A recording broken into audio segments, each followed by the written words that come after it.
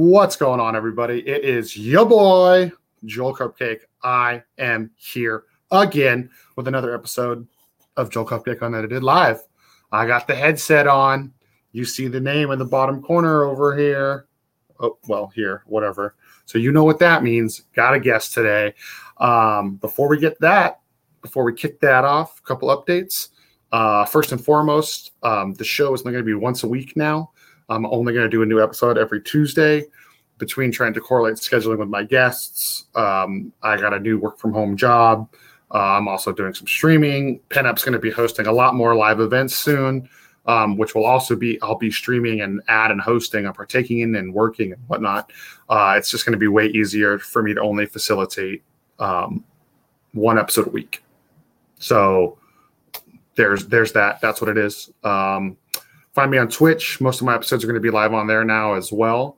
That link is just twitch.tv/Joel Cupcake. Hit me up there.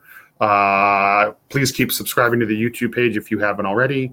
I've been getting more and more hits on the podcasts. I noticed that seems to be the preferred medium. So thank you for that, everybody. I appreciate it. So thanks for tuning in. Today, we are going to do a little bit more of an educational episode, talk about some more music industry stuff. Our last couple episodes, we've really strayed away from that. I have like one little tiny segment or like a question on it. I have a guest today who I do a lot of work with. He is a really good friend of mine. So I'm excited to have him on. And I think hopefully it'll be informative for a lot of you folks from like smaller bands or like bands aren't sure what's going on right now in the industry with like COVID and all that nonsense. So without further ado, here is my good friend, Julian. Hey, Joel. Hey, everyone. Hi, Julian. How you doing, brother? Doing well. How are you doing? I'm great, dude. I am great. Thanks for joining me today, dude. I appreciate it. Dude, thanks for having me on. I'm happy to be here. Of course, dude. I mean, I feel like we talk all the time anyways, so. We do. It's just going to be. It's just constant. Yeah, it's just going to be another one of that. You know what I mean? So, yeah. Okay. Well, I had a notification in the background. Hope that didn't pop up here. My bad. I didn't see anything, so I think you're good. You didn't hear it? Okay. I did not. Tight. Thank you. Let me close this window anyways, just in case. All right, Julian, thanks for joining me today. So everybody, Julian plays in an awesome band called Demon and Me. Their name is scrolling across the bottom of the screen on the little ticker thing. Be sure to check them out. They were one of the bands on our first live stream event we did a few weeks ago that PenUp hosted, where we raised some money for some charities. Just kind of wanted to do a cool thing with like a mixed genre set to, support our local scene and like the Northern California music scene and give people some sort of normalcy. You know what I mean? So Julian, thanks again for having you and the boys play that. I appreciate it. Thank you for having us. I mean, we had a great time and it was our first show since all this started. So yeah, seriously. I know what you mean, man. Yeah. And much love to all those bands. I mean, we've played with Sea in the Sky before and they're great to play with. We've played with It Never before, I believe, as well. And I've seen Wolfgang a handful of times. So it's all bands that we've seen or played with at some different point. So it was great just to be together and, play with friends. Yeah. And I loved also like, we really went back to the roots of like the mixed genre. You know what I mean? We did. Like, yeah. I think there's a lot more needed nowadays, especially of that too. Yeah, well, and a big theme I've had here on my show is like unity, peace, us being like united and getting through COVID and also the political and social problems in our country together. Yeah. United as a people. Skin color doesn't matter, race, religion, creed, beliefs, sexual orientation. None of that fucking matters. We're all fucking beings. You know what I mean? Exactly. And so like I feel like, music is powerful. Music is as far as things that have an effect on people, like music, politics, and religion are probably the three top things I would like to think. You know what I mean? Because celebrities and books and all that shit, it all falls into one of those three categories. You know what I mean? It does. And it really is a very cohesive thing that I think people don't always put together. With musicians, people often, I hear them commenting or see them commenting, why is this band involved in politics? But at the same time, it's like, you need to have some sort of beliefs at the center of your band. Not that everyone has to agree with them, but you still need to stand up for what you believe in. Yeah. And, because at some point in time, if you don't have beliefs, if you're like, okay, we're just three dudes making music to make money, like eventually that will show through. Exactly. And like, yeah, you might still have most of your mainstream support, but like the organic fans that will come back every single time and buy a shirt, not just because you're like the it band or the band they heard on the radio this month, like you won't have that because eventually it'll shine through and people will notice. Well, real people love real bands. And at the end of the day, it's like, every single super fan you ever hear about, they're not talking just about, oh, I love this song. They're saying, I love how they connect with us. I love how they connect with our fan base. I love how I see this person as a person. I don't see them as just like some unattainable figure. And the most engaging bands have the most engagement. They engage the most. That's they get that return back just for doing their part. Yeah. Well, so Julian, fucking motorcycles, man. Every time I want to do one of these goddamn episodes, dude. Sorry, everybody. Just revving it up. Yeah, dude. It's just like, let me just fucking bullet train right by you real quick, dude. And fuck your day up, Joel. All right. Well, Julian, real quick before we get into deep, give me like, let's do one of my regular episodes in like 5 minutes. Like, just give everybody like a 5-minute history of you, like, because you're in a band and you're also a booking agent, which is why we're going to have a more learning episode today. A more talk a little bit more. Like, I haven't done anything where we actually talk about the music industry with a guest. Actually, I don't think period. You know what I mean? Like Nick and I talked about some stuff when he interviewed me and we like switched seats. You know what I mean? Yeah. Which I loved that episode. You know what I mean? So, but we haven't, everything's always been like, get to know my guests. And like, you and I see eye to eye, but like, I love working with you because when I work with you, it's a lot like working with DeFonts, where like we agree on a lot and we also don't agree on a lot, but we can have like constructive, healthy conversations about the shit we don't agree on. Like the bands need to do, the industry needs to do, artists can do to like improve their situations, And that's the most important part about having a team is you want your team to be able to disagree, but in a constructive way. It's like, because as a band, you're individual members at the same time at the end of the day, and you're not always going to see eye to eye, but having a team that can also not necessarily see where you're coming from, but see the other side and help you kind of see both sides really makes a difference. Yes. I think that's been a lot of the positive parts of our relationship is we can both agree and disagree on a lot of stuff. And sometimes I feel like we're disagreeing with the band, but we say our thing and then, at the end of the day, it's still a discussion. We're not going to stop them from doing what they want to do. Yeah. But just so we give our feedback and so they know where we're coming from, I think is more positive than, people that stay silent about that stuff. Yeah. Well, and it's also good because it's like sometimes it'll be like you and I agree and the band doesn't, or you and the band agree and I don't, and then we're all able to like come to a compromise, find a flow, find something that like works. Oh, God damn it, dude. I mean, it's a fire truck, so I can't be mad. It's not like it's the fucking. You can't be. No, they're doing their job. They're probably out there saving somebody's life. Or dude, nobody ever said fuck the fire department. That's true. That's true. You know what? Ironically, Julian, like, so I did all this research that like fell in my lap. We're gonna go way fucking off subject right now, but I don't care because it's my fucking show. Do you remember when like all those fires happened last year in like Malibu and like SoCal and all that shit? Yeah. So I remember this article popped up. And a bunch of people were like, yo, fuck the Kardashians, because Kim and Kanye basically had an on-call personal fire department that came and saved their block, like their neighborhood, like a private firefighters. That's ridiculous. And well, hold on. It is ridiculous as Americans. Yeah. We think that's ridiculous. But I did some research, like us and like kind of Canada are like the only places that have a true volunteer fire department, like London and Britain and all that stuff. The reason so much of British history has been lost over the years, and you always hear about all these fires that happen throughout history in Britain, is because the fire departments were always controlled by the insurance agencies and the people with money. So like it wasn't a public service like it is here in America. So we sit around and go, man, fuck the Wests and the Kardashians for having that ability. But like, at the end of the day, like they did save their whole neighborhood and a bunch of other, like granted, they're all rich people and I'm sure the house burning down is nothing to them, but that doesn't mean they don't still have memories and feelings and associations in those buildings, but so it was like crazy. Like I did all this research and I was like, wow, America, that's like one thing we are number one in is our fucking fire service, because it's by the community for the community. It doesn't discriminate. It doesn't like play favorites. Money has nothing to do with it. You know what I mean? I'm sure if you talk to some firefighters, like I'm sure the government weighs on them for certain things here and there. I mean, that happens in our fucked up political country regardless. You know what I mean? Yeah. So well, it's funny actually you mentioned that, because one of the first fire departments, I'm trying to remember the name of the man, but I can't remember it right now, was started by a Roman entrepreneur. And what he would do is he wouldn't put out any fires. What he would do is he would go up to the buildings that were on fire and the buildings around them and say, if you sell the land to me, I'll put out the fire.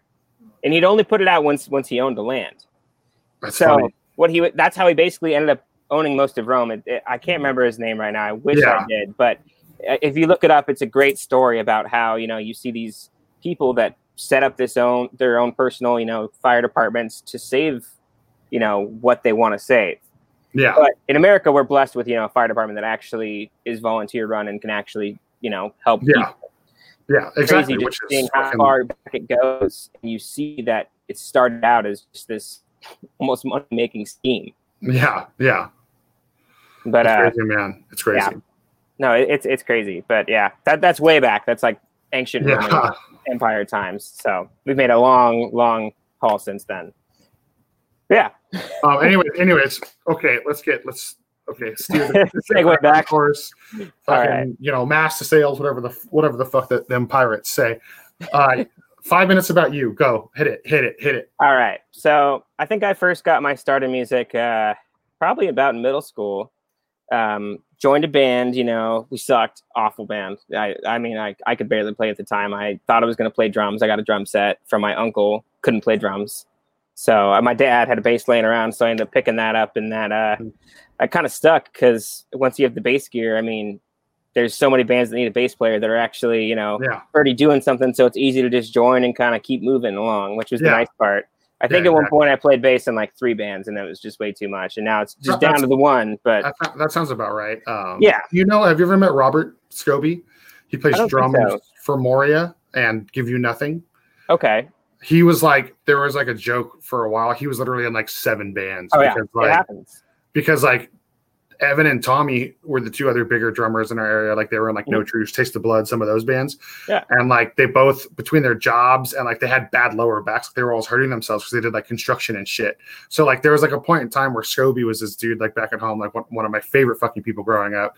And like he literally was like, I think he drummed for legit like 7 bands at one point in time. Because like there's never drummers and there's never bass players. It just is what it is. Exactly. That's the nice part about being about playing bass, is I was always, able to find another band when something didn't work out. And that's a nice part. But the thing I kind of learned through that almost was like, you need to find what people need at the same time, and you need to find what's not there. So it's like, for me, it's like I was playing bass and that was awesome. And then I went to high school, and then, I was into sports and all that other kind of stuff. But I actually had a big kind of change in my life at one point. When I was 15, I had neck surgery, and I was home from December of the school year up until the next school year. So I was home, had a lot of time to think, had a lot of time to kind of just like mess around and do whatever. But I ended up practicing a lot and just really realizing that, music is kind of what I wanted to be a part of. There was nothing else that really made me as happy as, being a part of music. So from then it was like, okay, let's do music. Let's find our way to do this. So I can respect that. Respect that. So what I did is I finished high school, and then I went to a junior college by me, and I was like, I have no idea really want to do. I want to do music. So I took a bunch of music classes, and I got an associate's actually in music business from American River College, which is great program. But it didn't really teach me. It taught me a bit, and it gave me a good start, but it didn't really teach me what I needed to do to take the next step to actually be a part of the industry. Yeah. So I was kind of looking, and I was always looking, in town, there was Artery that was doing a lot of stuff. But actually, I didn't get into artery until the last couple of years. So what happened was I ended up finding a way into the music industry through Live Nation. They were doing an internship for marketing. So I applied, and I did a marketing internship. And then that turned into they were hiring for other jobs. So then I ended up taking a job with them. And then I was working at another job at the time too, but I quit that.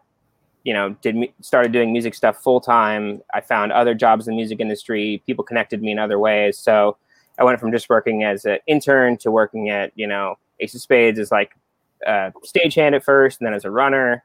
And then as a runner, I got to know a lot more about production and whatnot.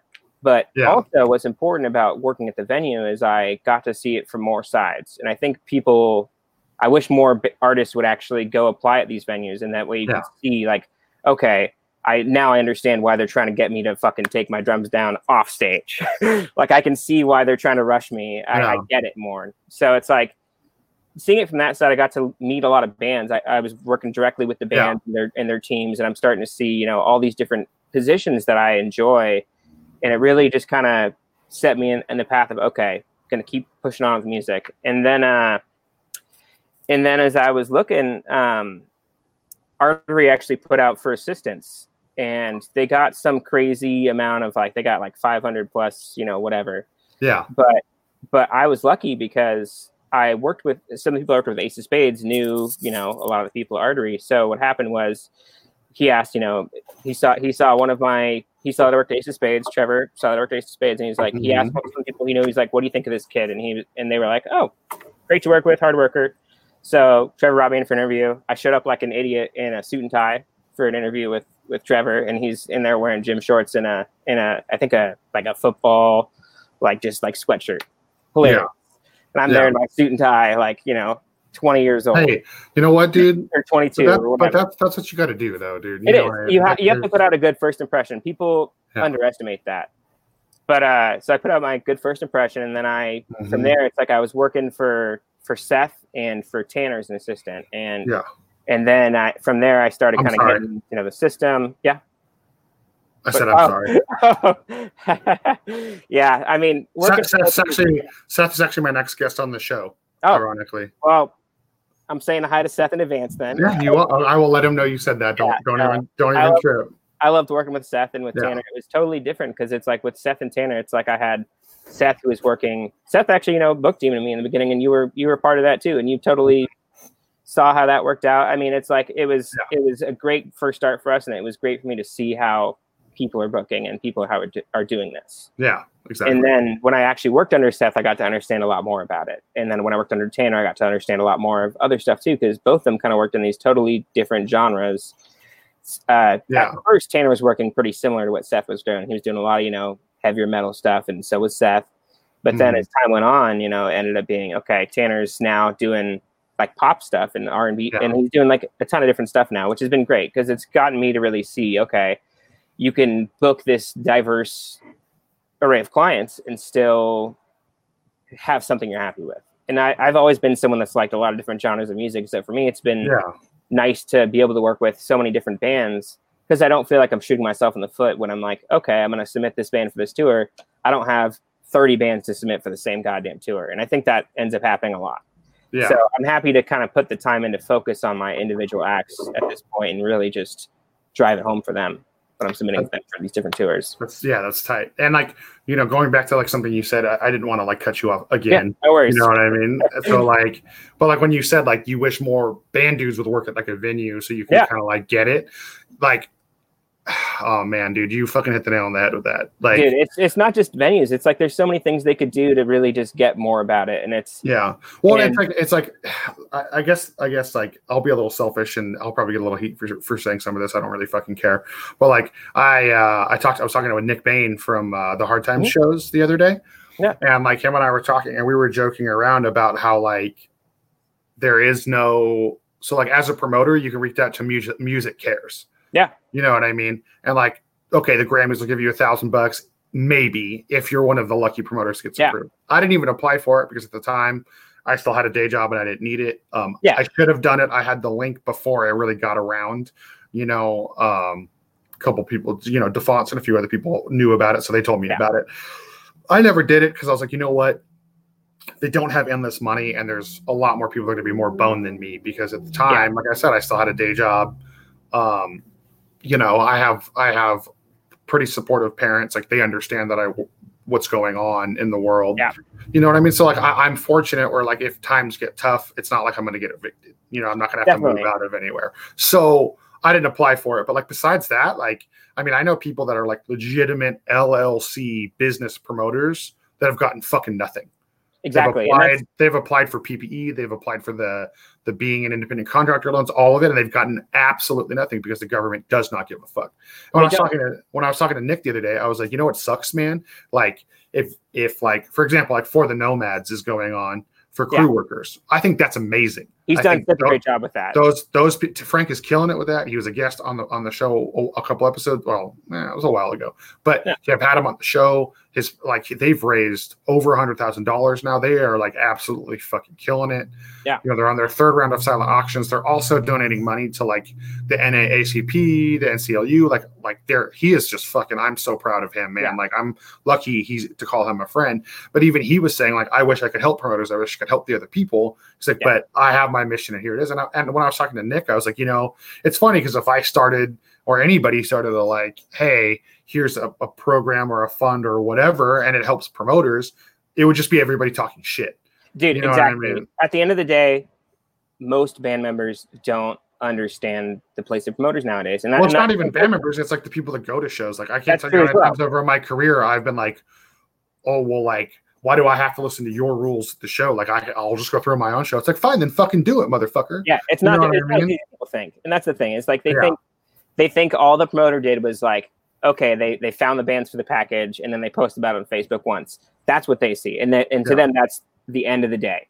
Yeah. But there's so much more that goes into being a promoter that people don't think about. And I know so many promoters right now that are hurting because there's nothing for them. There's no benefits.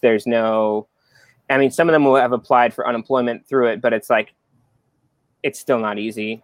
There's no real way to get it to be what you need it to be. And especially if you're... Well, and there's only one more payout, the 25th, I think it is the last one of July. And that's then that $600 bonus that we're all getting, or at least, only California and like New York get the 6th. But like that bonus from the CARES Act is gone. Yeah. So then like all of us are like double fucked. And it's like, you know what I mean? Like, that's why I brought it up on other shows and other podcasts and like other things I've been on, where it's like, I'm fortunate that I've sat at every side of the table. I tried being a booking agent. I tried running my own label. I've tour managed. I've been the merch guy. I've been the lighting guy. I've been the promoter, but I've also like, you know me and the guys that we go work at the Catalyst and stuff like that. Like we get hired out. So I literally feel like I've done and experienced like every little part of the puzzle. So I've sit at every side of the table. So like a lot of these younger bands that I work with, when they come to me for stuff, I'm like hitting them with like, okay, well, this is what I'm gonna tell you to do, and like this is how it's gonna look. This is how it can affect your band on both sides of the table. And they're like this can have more than a one ripple effect. And I'm like, yeah. And they're like, how do you know that? And it's like, I just feel bad because like people just don't think about it. You know what I mean? They don't have that association of, okay, so let's say I as a band get to load in an hour late. Sucks, right? People are like, oh yeah, that sucks, whatever. But you got to think about it. If there's a sound guy there, he's been there for an hour. He had to get paid for that hour of being there. How many crew people are there that have been cleaning and making sure stuff's ready for you to be there? When I worked at, Ace of Spades, it was this 1,000-cap room where we'd have bands show up sometimes like 4, 5, 6 hours late, and they would come in like, whatever. And it's like, why did you set the load in that early if you were never going to show up that early? Especially when they set it themselves. I mean, man, I've gotten so sick of it over the years. Like, I'm so thankful for the relationship we have with the Catalyst in Santa Cruz, because like, if it's like, hey, I need an early load in there, they'll just be like, dude, we don't open that early. And I'm like, just have the bartender open the doors. Like, that's all. And then Justin and all of my guys and Casey and everybody, like, we'll show up and we'll just load the bands in. We'll get the gear staged on stage. So when the sound guy shows up, all he has to do is sound check everything. Yeah. And like, luckily I have that relationship, but so many outside promoters don't, where it's like, that should on paper cost me an extra $300 to $600 if I have to come in 2 hours before everyone else is scheduled. You know what I mean? So it's just not that simple. Like, I'm very big on my bands, like being punctual. And it's like, dude, if you are going to be late, it's okay, but tell the fucking promoter, or at least tell the TM so the TM can tell the promoter. Yeah. Communication is so key to this business, and people so often fail at that. And, we all have times where it's okay. Someone's, late to email me back, that happens. No one's going to, freak out over, but it's when there's a repeated issue of communication, then it becomes a much bigger issue, because it's like, if your band can't contact you or connect with you and tell you, hey, there's issues, then that usually ends up being instead of, what could have been a resolved issue, maybe now you no longer work with the band because they decided you weren't communicating enough. It's unfortunate, but that happens. And then there's venues, where there's bad communication, and someone shows up a couple hours early, someone shows up late. Yeah. All those things have an effect that people don't usually think about, which is unfortunate. And at the smaller level, there's not as big of an effect, so you don't see as much of the ripple that you're causing. Yeah, exactly. With each time you get to a slightly bigger room, the ripple gets a little bigger too.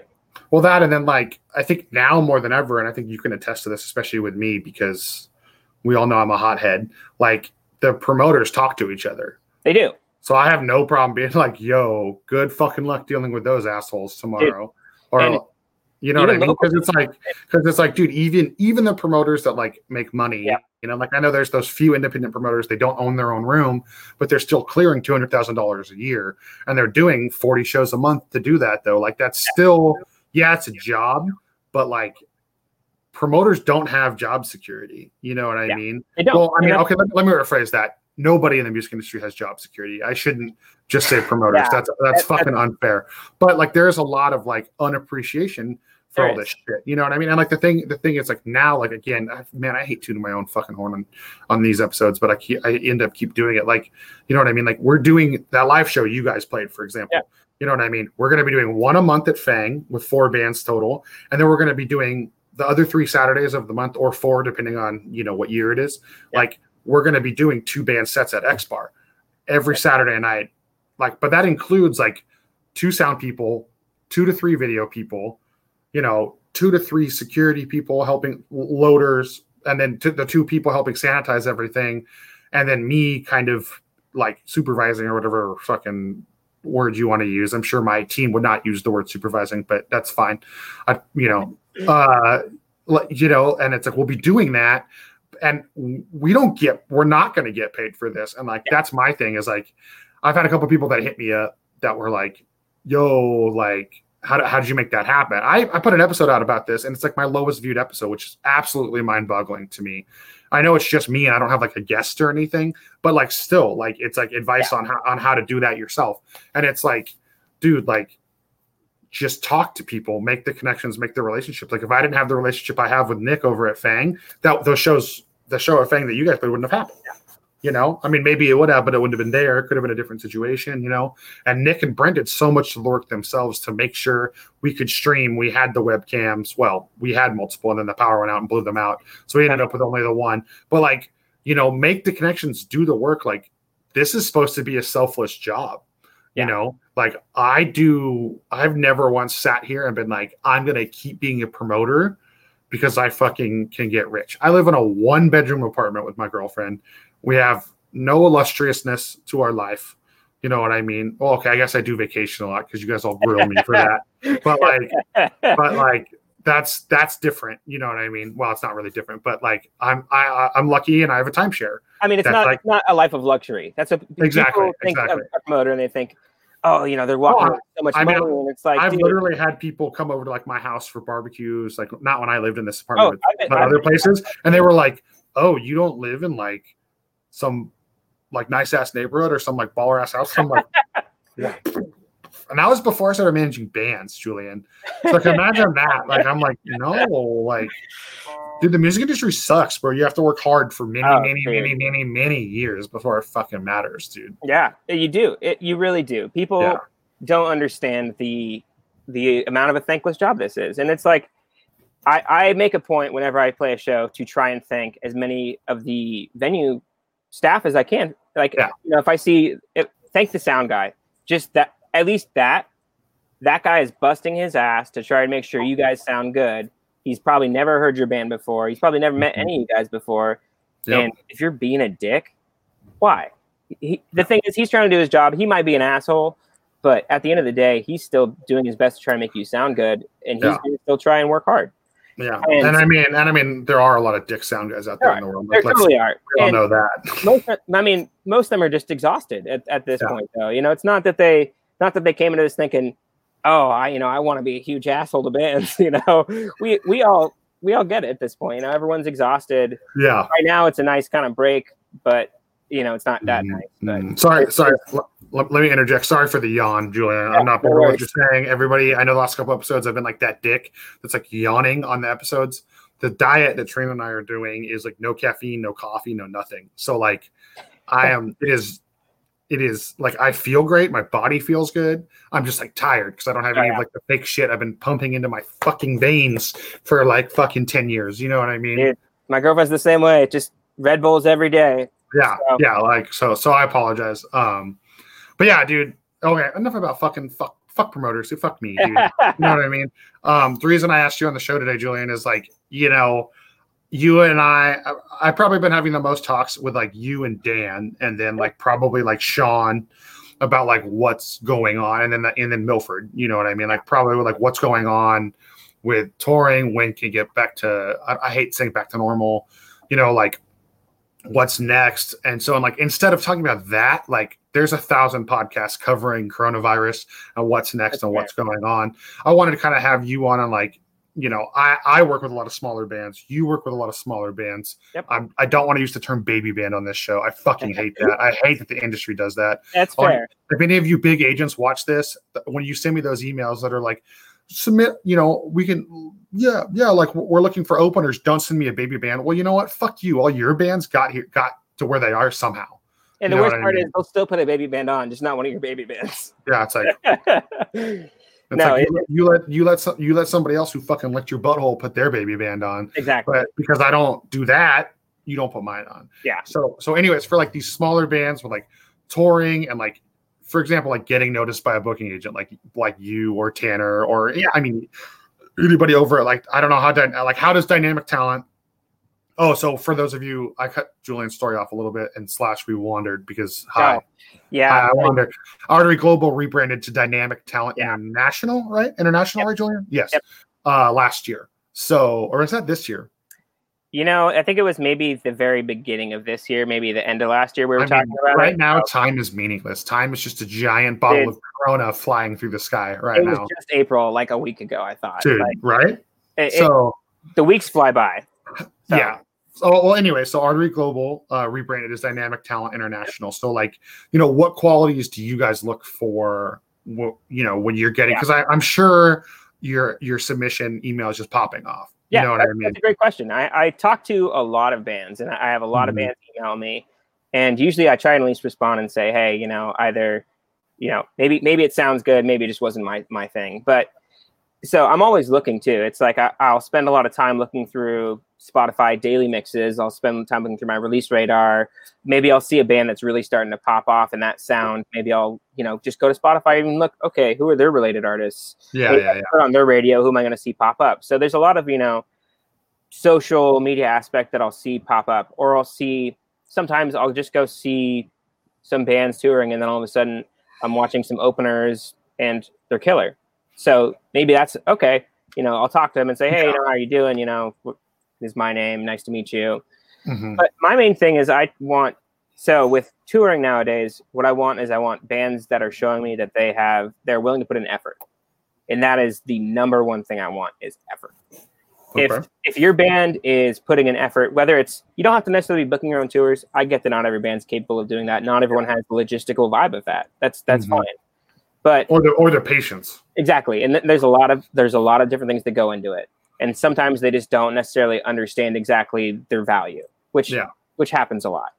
Mm-hmm. But if a band when you're proud of your work, I'm proud of what I do. I mean, how many times have I been like up your ass about something? Oh, and it's like the littlest thing, but it's because like I'm so passionate about the stuff obviously I'm passionate about like representing the bands I represent, but especially on like the promoter ankle, I'm like, no, dude, like it needs to be done. Like then again, like I know I have a different outlook than most where I'm very selfless.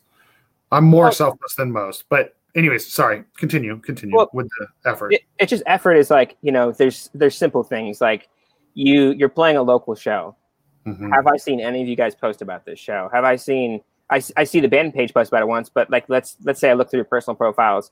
If not one of you has posted other than, the band page, where's the effort here? Where are you promoting the show?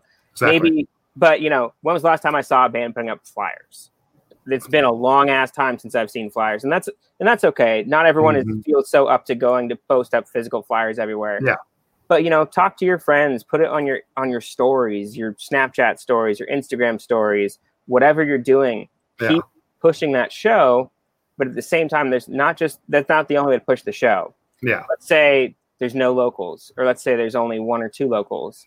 If you're not putting an effort to find locals for your shows, or at least reach out and try and find people who know people. Yeah. Why? Like, especially when I'm taking on these younger acts. Let's say I take on a younger act.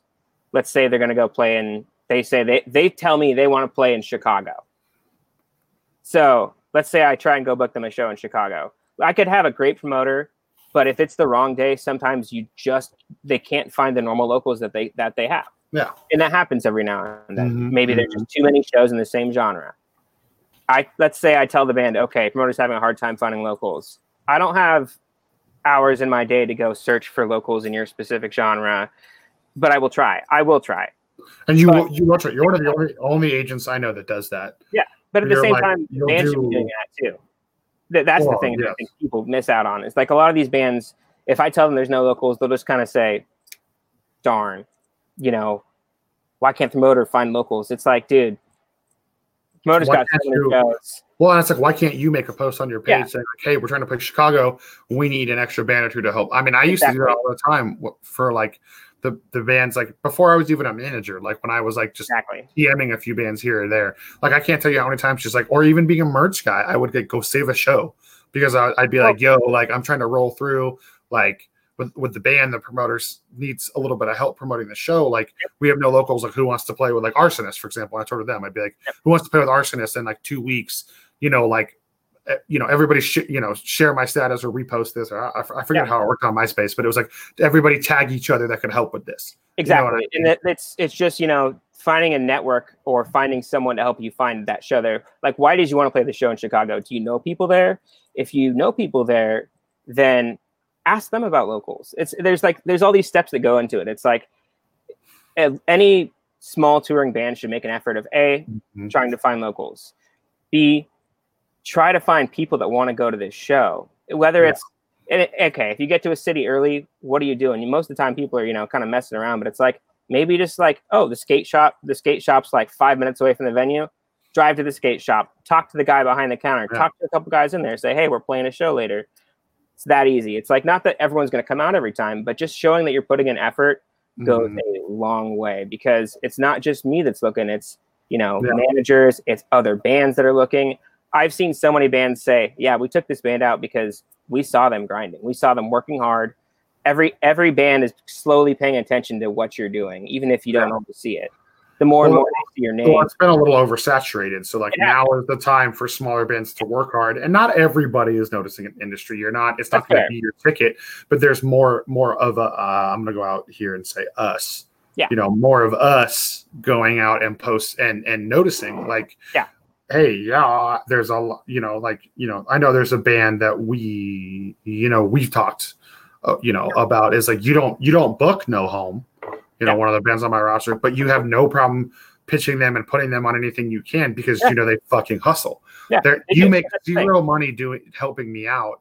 Yeah, but the band is worth it. I'd rather put a band that's working hard on a tour that I'm working on than it's like I see these other bands, maybe they have more experience, but just because that band's done that route, just because a band's done the same tour route 3 times doesn't mean they're bringing out kids. Yeah. And that's what people don't understand. They see, they've done this 3 times. If they're putting in no effort every time, they're not going to get that return.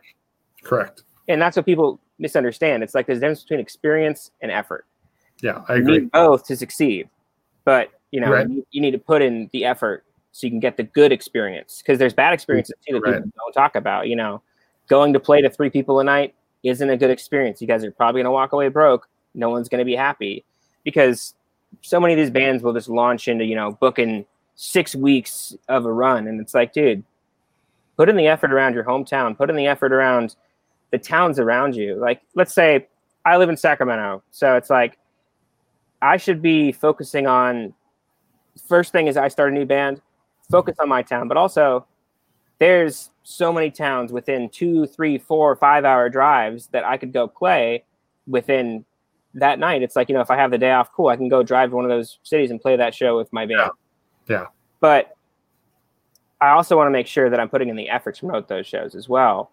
But there's simple ways you can do that too. And even if it's like you don't necessarily know the people, maybe do something like a show trade, something like that. Show that you're putting an effort to find ways to grow your audience. Yeah. So that kind of got a long way from, how we're looking. No. Effort. It's all on track. It's all on point. It's all right. It is. It's things you need to do. So effort is a big thing for me. If I don't see effort from that band, I don't see why I want to put an effort for you, because they also got to understand, when you're a young band, if I book you, a 3-4 week tour, that's not something that took me a day. That's something that probably took me, a couple weeks worth of work. And at the end of the day, if you're a young band, I'm getting maybe, couple $100 maybe, if you're a young baby band. Yeah, and that's okay. It's like you're there to help these small bands grow. Exactly. And so the money might not be the point, but still, like, you don't want to just waste all that fucking time. Exactly. Like, I'm putting in my effort because I think you guys can grow, and obviously I have interest and faith in you guys. But it's like, if you're not putting in the effort, why should I feel this need to put in this effort for so little money? It's like, people don't understand that, like, a lot of this effort for young bands isn't about the money to begin with. It's about, you believe that that's going to turn around at some point. Mm-hmm. You're making an investment of your time and energy into these bands, hoping that eventually it will be worth it. Well, and that's why I wanted you on here, because I know you have that, like, you're able to explain that very proficiently. Yeah. And you don't sound like a douchebag. It is an investment. You know what I mean? Like, there's a lot of people that'll be like, well, I need the bands to work hard so I make my money. But it's like, no, it is an investment. Like, exactly. I know, like, one of the other reasons I love working with, like, you and Dan, I don't know why I keep fucking bringing that motherfucker up, but I do. All right, I love Dan. No, it's all right. I do too. He's watching right now. That's why I said that. You know what I mean? Is like, you both will be like, I don't like this band, so I'm not going to work with them. Yeah, what I mean? It's, like, sometimes it's just like being simple and honest. Yeah, like you listen to these bands. Hey, they have decent numbers. They definitely need to build, but they work hard, they put in the effort, and you know what? I like it. That's how I am at Pinup. Like, there's a lot of bands that hit me up with a lot of talent that I end up, like, passing off to the other people that work at the company with me, other managers. Sometimes I'll send people over, to the Mishko at 10 and 8, because I'm like, yo, Nick, like, this band is like way more your niche than mine. Like, I like it. I think it's good, but I don't know what the fuck to do here. Like, Rivals is a great example. Like, we're not working together anymore. And as much as I'm fucking pissed off about that and, like, bummed about it, it makes sense, because, like, for their career to, like, really, really, really significantly grow. Yeah. Sorry, I keep looking at my phone. I'm getting all these fucking coronavirus shutdown notifications. I don't know if you're getting them on the Apple News thing. I'm getting a handful too. So yeah, I kind of look over every now and then. And it's like it looks different when it pops up when it's stuff like that. It's not just like a fucking text. It's like emergency. Oh, Jesus, yeah. But yeah, like that band, it's good at the end of the day that maybe for this next album cycle and stuff like that they find a new manager, because they need someone that's more established in that world. And I don't think I did a bad job with Rivals at all. I don't think they feel that way either. It's not, exactly. It's not about that at the end of the day. Sometimes it's sometimes, and people need to realize this too, sometimes you reach the ending of a relationship with someone in that business aspect. And it's better to end that on good terms than to try and force something to work when you guys are both unhappy. Yeah, well, another thing is like, like, you've been friends with me for a while. Like, the whole reason Pinup exists as a management or as a promotion company is because I like give back. I care about my local scene. I want there to be music in the Bay. Well, all over California now, technically, but specifically the Bay. I want the scene to prosper of all the genres. Like, it's for a good reason. The last thing I want is for a band to come to me that I'm like, yo, I love your music, but I don't know what the fuck I'm doing. And then I try and ruin their career. That's the last thing I want to do, like, and that's where I'm at, dude. Like, that's just so, yeah. Well, I think that's the importance though. If, like, when you go to learn all these different tools of the trade, you go to be a promoter, you go to, be a manager, you go to, try and run a label, you start seeing it from all these other aspects. So now you can understand, okay, where's this band at? What can I do for them? do I think I can actually push them further than they are? Like there's a lot of bands that'll come to me too and say, you know, hey, you know, do you think we're ready for this? And I'll say, no, I don't think I'm ready to pick you guys up. Not because you guys aren't putting in the effort, but because you guys aren't at the step where you need me, and this isn't going to be effective for anyone right now. It's just not. And that's the unfortunate thing is, you know, sometimes it's not enough yet for someone to be able to pick you up, and that's okay. Mm-hmm. The thing is, they're not telling you no, they're telling you not right now. Yeah. And that's what people need to understand is not every single no is a, you know, screw your band, we hate you, all that kind of stuff. Sometimes it's just at this exact moment, I either don't have the time, or maybe I just can't put in the time right now. Maybe I have other things I need to focus on. Maybe I have other bands in that genre I don't want to necessarily compete with already. Mm-hmm. So it's like there's a lot of different factors that might factor into me saying no to you, but it might not necessarily even be anything about you. It might be something about my bands. Yeah, like, and I don't know if I've said it on this show or on one of the other podcasts I've been on in the last 6 months, but like I had Adrian on this show from After the Burial. Yep. And he showed me a couple podcasts. I want to say it was the Managemental one. I don't remember which podcast it was. I like Managemental. It's a good podcast. Yeah, but one of the episodes that he showed me, we were road tripping. It was last year where I went to go see the Ghost Inside reunion show. Yeah. We were road tripping down. And we were was it on the way to NAMM? I don't fucking know, dude. I'm old and I drink too much. Down in Southern California. We were road tripping somewhere, and so he put it on, and one of the things it said was like it was like Matt Pike. It was like a bigwig in the industry. Yeah. You know, I wish I remember what fucking episode it was. Maybe it was Biggie. I don't know. But the thing they said was like, honestly, like the hardest thing for a lot of managers to learn and for a band to hear is just sometimes it's the best thing you can do. The most responsible thing you can do is tell a band no, or that they're not ready or whatever, you know, like, like does it mean you're not in their corner? No, it just means like sometimes, you know, these bands, you're part of a band's team because they trust you, because like you hopefully grow to trust them and vice versa, but also like you're to steer their ship right. And sometimes it's like, no, that's a bad idea. Even if you want to do it, it's a bad idea. Yeah. Sometimes it's just, you know, you hear a band and you're like, this is awesome. But sometimes it's like, I have no idea what I could do with this that they're not already doing. Yeah. And that's something that I think a lot of bands need to realize too, is sometimes it's like, it's just not the right person to work with you because maybe they're doing the exact same stuff you would be doing already. So at that point, why are you paying someone 10% or 15% or whatever you're paying them to do what you're already doing? And then no one's happy in that relationship, which is you didn't get back to square one of, you know, okay, now someone has to say no. Yeah. So I think that's important. Yeah. So again, we started rambling. We fucking sorry. No, dude. On tangents. You know what? Honestly, like I love this show, and a lot of the feedback I get is because it's so natural. Like they're natural conversations. It's not like we have this rigid structure of like talking points and like. Yeah, I was like asking. Oh, this show is presented by fucking This show's presented by PV some douchebag, and buy these headphones I'm wearing because they paid me $3,000. Fuck, I wish. Dude, I wish I got a headphone. I know, right? my little Apple headphones from years ago. I know. These are $50 headphones I use to play video games. You know what I mean? So it's whatever. So like besides, the working hard, well, you know, what's the number 2 thing you look for in a band? Be creative. You know, it's like, it's not just because I see people, you know, follow.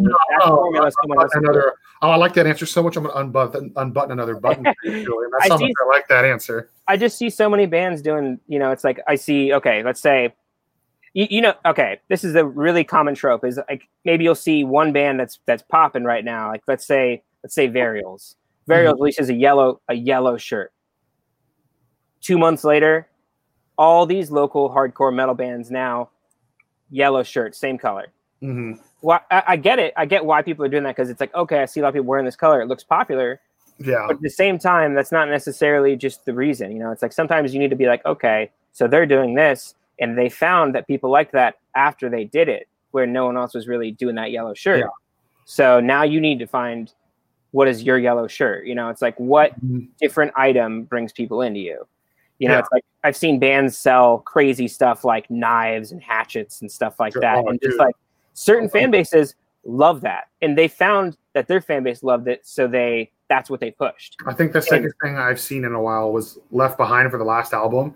It was like a fucking flannel with like a fucking like one-handed axe, dude. I was like, that is sick. And then like I Am made those hard to kill fucking knives, but they're not like cheap knives, they're like real knives. Oh, Tanner had it in the office for super long too. I know. And then I think even Ice Nine Kills did like a hatchet recently or something like that. And it's like all these bands, like that's what their fans want, but it wasn't necessarily that someone else was selling that which made them want to sell it. It was okay. Yeah. What cool item can we make for people that they want? That's creative. That's different. True. And that's what people want. No, you're right. And like the creativity, I mean, like let's reference. I go, me. I don't know if you've watched any of these. If you haven't, it's fine. I get really old school a lot of times with my references. You're from NorCal, bro. Okay. We all know the Merch Kings. Oh yeah. The all-time Merch King band, Animosity. That fucking gold hand grenade, the gold foil hand grenade. You know what I mean? Like, it is what it is, dude. Finding. And that's people's mistake too. Is part of creativity is also building a brand that is worth something. Yeah. Not every young band is going to have one, and I get that. But when I see a band that has their brand ready and they know what they want to be, they know what they want to appear as, it makes it a lot easier to push that because you see, okay, keep talking, Julian. Yeah, it's like, you see this band is exactly what they say they are, and it's a lot easier to promote that than having to worry about stuff like, what is this band going to sound like? What is this band going to be like? Who is this band? But having a direct brand makes it so much easier to promote to an audience because you can actually reach out and say, hey, this is who we are. Every single thing you post should kind of have the same sort of, this is who we are. This all fits within our sort of brand or our idea or our team. This makes sense as a cohesive unit. And that's what's important. I know you just missed what I was saying, but basically, I can summarize from how you ended that sentence. Yeah, exactly. It's, you want bands to be a one marketable piece, and merch has to go into that.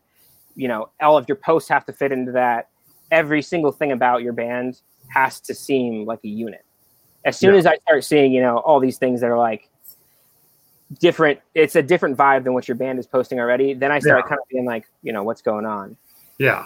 That's why I think it's sometimes an issue for some of these bands. They'll hire these social media companies to run their social media and create content for them, and they won't really give them a direction. And then you'll start seeing what was kind of cohesive before. Now you start seeing changes a little bit, but it loses engagement too. Yeah. Because the more different it is, all of a sudden now it doesn't work with what you were promoting. Now people stop caring because it doesn't seem like it's the same band anymore. All that piece, it's all pieces of the same puzzle. Yeah. But being creative and finding a creative brand that works for your band and aligns with your values, aligns with whatever about your band is what you want to push forward. Yeah. That's important. So that's all kind of part of creativity too, because it's, being creative and finding what defines you guys as a band. Sometimes it's just, it's the album that you're promoting. Sometimes people change with each album and kind of have a different vibe, and that works too. But having something that's at least consistent to move forward with works. Yeah. Like one of my favorite bands ever is Thrice. And you see that they change so much of, their sound every record. They try and do a lot of different stuff. But their art and everything. Consistently have an idea. And it always sounds like Thrice because it follows kind of along their idea of we're going to do what we want. And that can be a brand, and people don't realize that. We do what we want is a part of that brand. Yeah, and like Between the Buried and Me is another great example of that. Yep. Like every album sounds a little different, little like the last, little like some more progression, but then at the same time, it's still all BT Bam. Exactly. Like, there's some albums you like more than others, and vice versa. Yeah, everyone should have their own preference of stuff. It's like if you don't have a favorite record from a band, that's okay. But you probably know in your head that there's like a couple that you like a little bit more, a couple you like a little bit less. But at the same time, it's cohesive. Yeah, and that's what's important. Cohesiveness in your, whatever you're doing it all needs to be together. Yeah.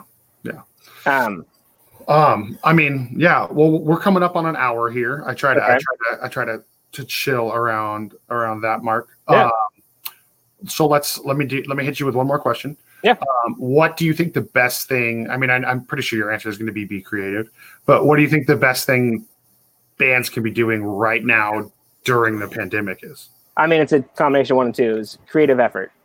That's what you need to do. Is you need to be creating content that engages your audience, because I think so many bands go out on these tours and they, expect people to just love them live, but it's like you got to engage people before them to make them want to come out to the show. So right now is your chance to spend all of this time engaging your audience. And we have so many tools nowadays that we can be very specific with who we want. You can target fan bases with your advertisements. You can target age groups. You can target geographic locations. Yeah. If you're going on a tour, you're planning a tour, let's say, and it's going to be 6 months from now. You could even just spend $1 per city, just advertise and target at that city, specific ads. And then what you're doing is you're testing, okay, does this city kind of vibe with it? Does it not? But that's a creative effort you can do. It's like you can test, how your brand works among these cities and among your target audience. Exactly. Maybe change a little bit who your target audience is to figure out, okay, this is what works better here. This is what works better there. But put in the creative effort to engage that audience and find your audience. And once you have them found, it's that much easier to directly be like, okay, this is what we are. And then people start listening a lot quicker. I agree. You actually said it better than I would have said it. So, well, there's just a lot. There's a lot at the end of the day. There's so many ways to say it, but put in creative effort to what you do. Yeah. Okay. I have a personal business question for you, and then we'll wrap up. All right. Is that cool? Yeah. Is it a new band to pick up? All right. So the personal question is, it's okay, baby. It's okay. Sorry, the puppy. The plumbing burst in the next apartment unit over. That's what the that's what the hissing is. That the hissing and the loud pounding on the door was that. So okay. I hope the background noise isn't too bad. I can hear it a little bit, but I don't think it's too bad. Okay. Well, everybody listening to this episode, once you listen to it on podcast and on YouTube, sorry. I don't edit stuff. That's why it's called Joel Cupcake Unedited. So I don't know if you saw the video with EJ in it. Julian, I haven't watched that one. He uses his phone as a hotspot, and he does the interview in his backyard. So his phone just overheats and he just freezes in the middle of the video. And I'm like, so I remove his video from the feed and just talk myself until he comes back. And I was like, this, very EJ move. So yeah. So my question for you, picking your brain out of curiosity, is obviously I'm a little biased because we already did one and we're planning on doing more with these live shows. How do you feel about that medium? The live, I think I've been talking to Adam from Oceano and a few other people, and they seem to think that there is room in this Twitch or Facebook Live medium for concerts. And I feel like the general public isn't accepting of it until they watch it. Once they watch it, they seem to be grasping it. How do you feel about all that? I think it honestly depends on the band itself too. For some of these bands, a live stream can be great because some of these bands, either they have a lot of technical parts, which can be awesome to see live. Mm-hmm. It's like with Seeing the Sky, they play these beautiful progressive parts. They brought in the saxophonist. Awesome. Great live show.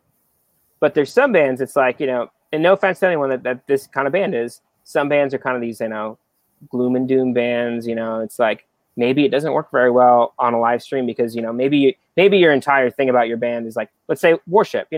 Worship is about being a loud band. Yes. On a live stream, that doesn't necessarily carry the same, weight. Depth. Yeah, it doesn't carry the same weight. You're not going to get the same experience. Exactly. But I think overall, for the majority of bands, live stream concerts are a genuine possibility and they can be awesome. Yeah. I think for some bands, they might have trouble translating their exact live persona into these live streams. But I think finding new ways to channel what your brand is into that can be effective. And I think it's the more and more you experiment with it, maybe you want to try a couple times first as a band, okay, let's film our practice. Let's see how that looks. We'll play as if we were playing on a live stream. And if you watch it and you're bored, your fans are going to be bored way before you were. You know what I mean? Yeah. You know the songs, so you're paying attention. But if you kind of start feeling bored, then maybe you guys need to change something else about what you're doing. Maybe you need to live stream from a different angle. Maybe you need to have it focused on the drummer because your drummer is your awesome player who you love to watch. Yeah. Maybe it's like your bass player. Maybe it's your guitar player. Maybe it's your singer. And, you never know sure which person this is. Or maybe it's just your band as a unit is so cohesive that it's awesome to watch together. But if I can't see someone, now it sucks. Yeah, exactly. So finding out what works best with your band for a live stream setting, try it with videotaping yourself. Try it, do whatever you can to get at least an idea of, okay, this is what it's going to be like before you rush into it. Because I think that's just too much for some bands just to try and make that switch. Yeah, I know what you mean. Trust me. Yeah. Word. Well, great answer. Yeah, I mean, I hope more promoters start trying to do the live show medium. I've seen a handful. I hope more studios figure it out. I'm not throwing shade at anybody. We are in the middle of a fucking pandemic. I understand that it's hard for you to make money, but if anybody watches this and they pull it off, just give fucking back. There are other people suffering. Don't charge for the bullshit. I'm so sick of it. Like, really short of it's either really, really small promoters that don't have a lot of reach, or it's big bands doing this.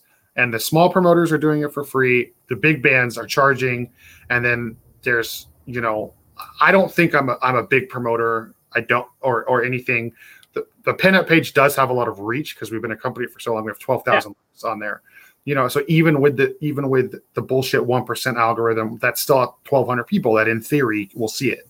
So we're lucky in that regard. And I know I'm lucky in that regard. And it's I am not expecting to make a fucking cent off this because people are just so upset and hungry for music and hungry for some semblance of live music and normalcy. Yeah. What I will say is some bands that they're charging, and some of that is going directly into the crew. That's awesome. I think that's a good way that you can sustain, members, or if it's going towards, maybe some of the employees that are out of work. Okay, yes. That makes sense to me. Great. But be clear about that. Be transparent. Yeah, exactly. That's the thing. Not that there's so much vagueness in the music industry. You and I both know that. Yeah. Now is not the time for that. Now is the time for 100% just clear transparency. Yeah. Just say, portion of proceeds. If it's not the whole thing, portion. That's okay. You can say just a portion is going to there, but don't try and say all of it's going if it's not, and that's okay. If it's getting split up, cool. No one's going to stress about that. Everyone understands that someone has to make a buck at the end of the day. Exactly. But do what you can to help whenever you can help. If it's especially something that's free, sharing on Facebook is free. Sharing on Instagram is free. Sharing on all your social media platforms. That's a free thing you can do to help someone. Yes. A like, a comment, all that stuff just increases engagement. I agree. And that's something you can do for free, no cost to you. It will help. Yeah. It will help. Yep. Okay. Wrap question. Yep. What's your favorite color? Purple. Tight. That's the second time I've gotten that answer. What's your favorite place to eat on tour? Illegal Pete's. I just love those burritos. And they're free. You know what? I am so fucking surprised you're the first person to say that, dude. I love that place. Dude, I back Illegal Pete's so hard. Colorado. If you're a touring band, you can email them and they will feed you for free. Arizona too now. They're in a lot of places now. They're expanding, but they take care of us every time we're there. They've been excellent. They are just hands down a great company. I mean, if you live in Colorado, just go buy their food anyway. Support them because they support the entire entertainment industry. Sick. Okay. I'll save the other question I normally ask for when we actually do an episode about you. Okay. So ignore that. Julian, how can we find you, and how can we find your band, and how can we find Dynamic Talent on the World Wide Web? It will all be linked in the video at the end for those of you that you don't have to write this down. I still want Julian to shoot a shot, Julian Grenz is my name. I don't have my last name right on here right now, but if you search me on Facebook, it usually pops up. Or Julian Loves Dogs. That's usually the other go-to. So one of those two will probably find me. Demon and Me is usually just Demon and Me CA, just because it's a California band. So, and then Dynamic Talent INT. Mm-hmm. So that's most of our handles on social media. So awesome. Julian, my man, thank you for being here. Thank you for having me. Thank you for listening and watching. Check out these fucking bands. Email him, get some work going with him. He's a great fucking dude. Julian, I'll have you back in a couple of weeks. Sounds good. Here, everybody, click that fucking subscribe button. Read through the links. Find Julian on the internet. Support his shit too. Thank you. This has been another episode of At Joel Cupcake Unedited. Bitch.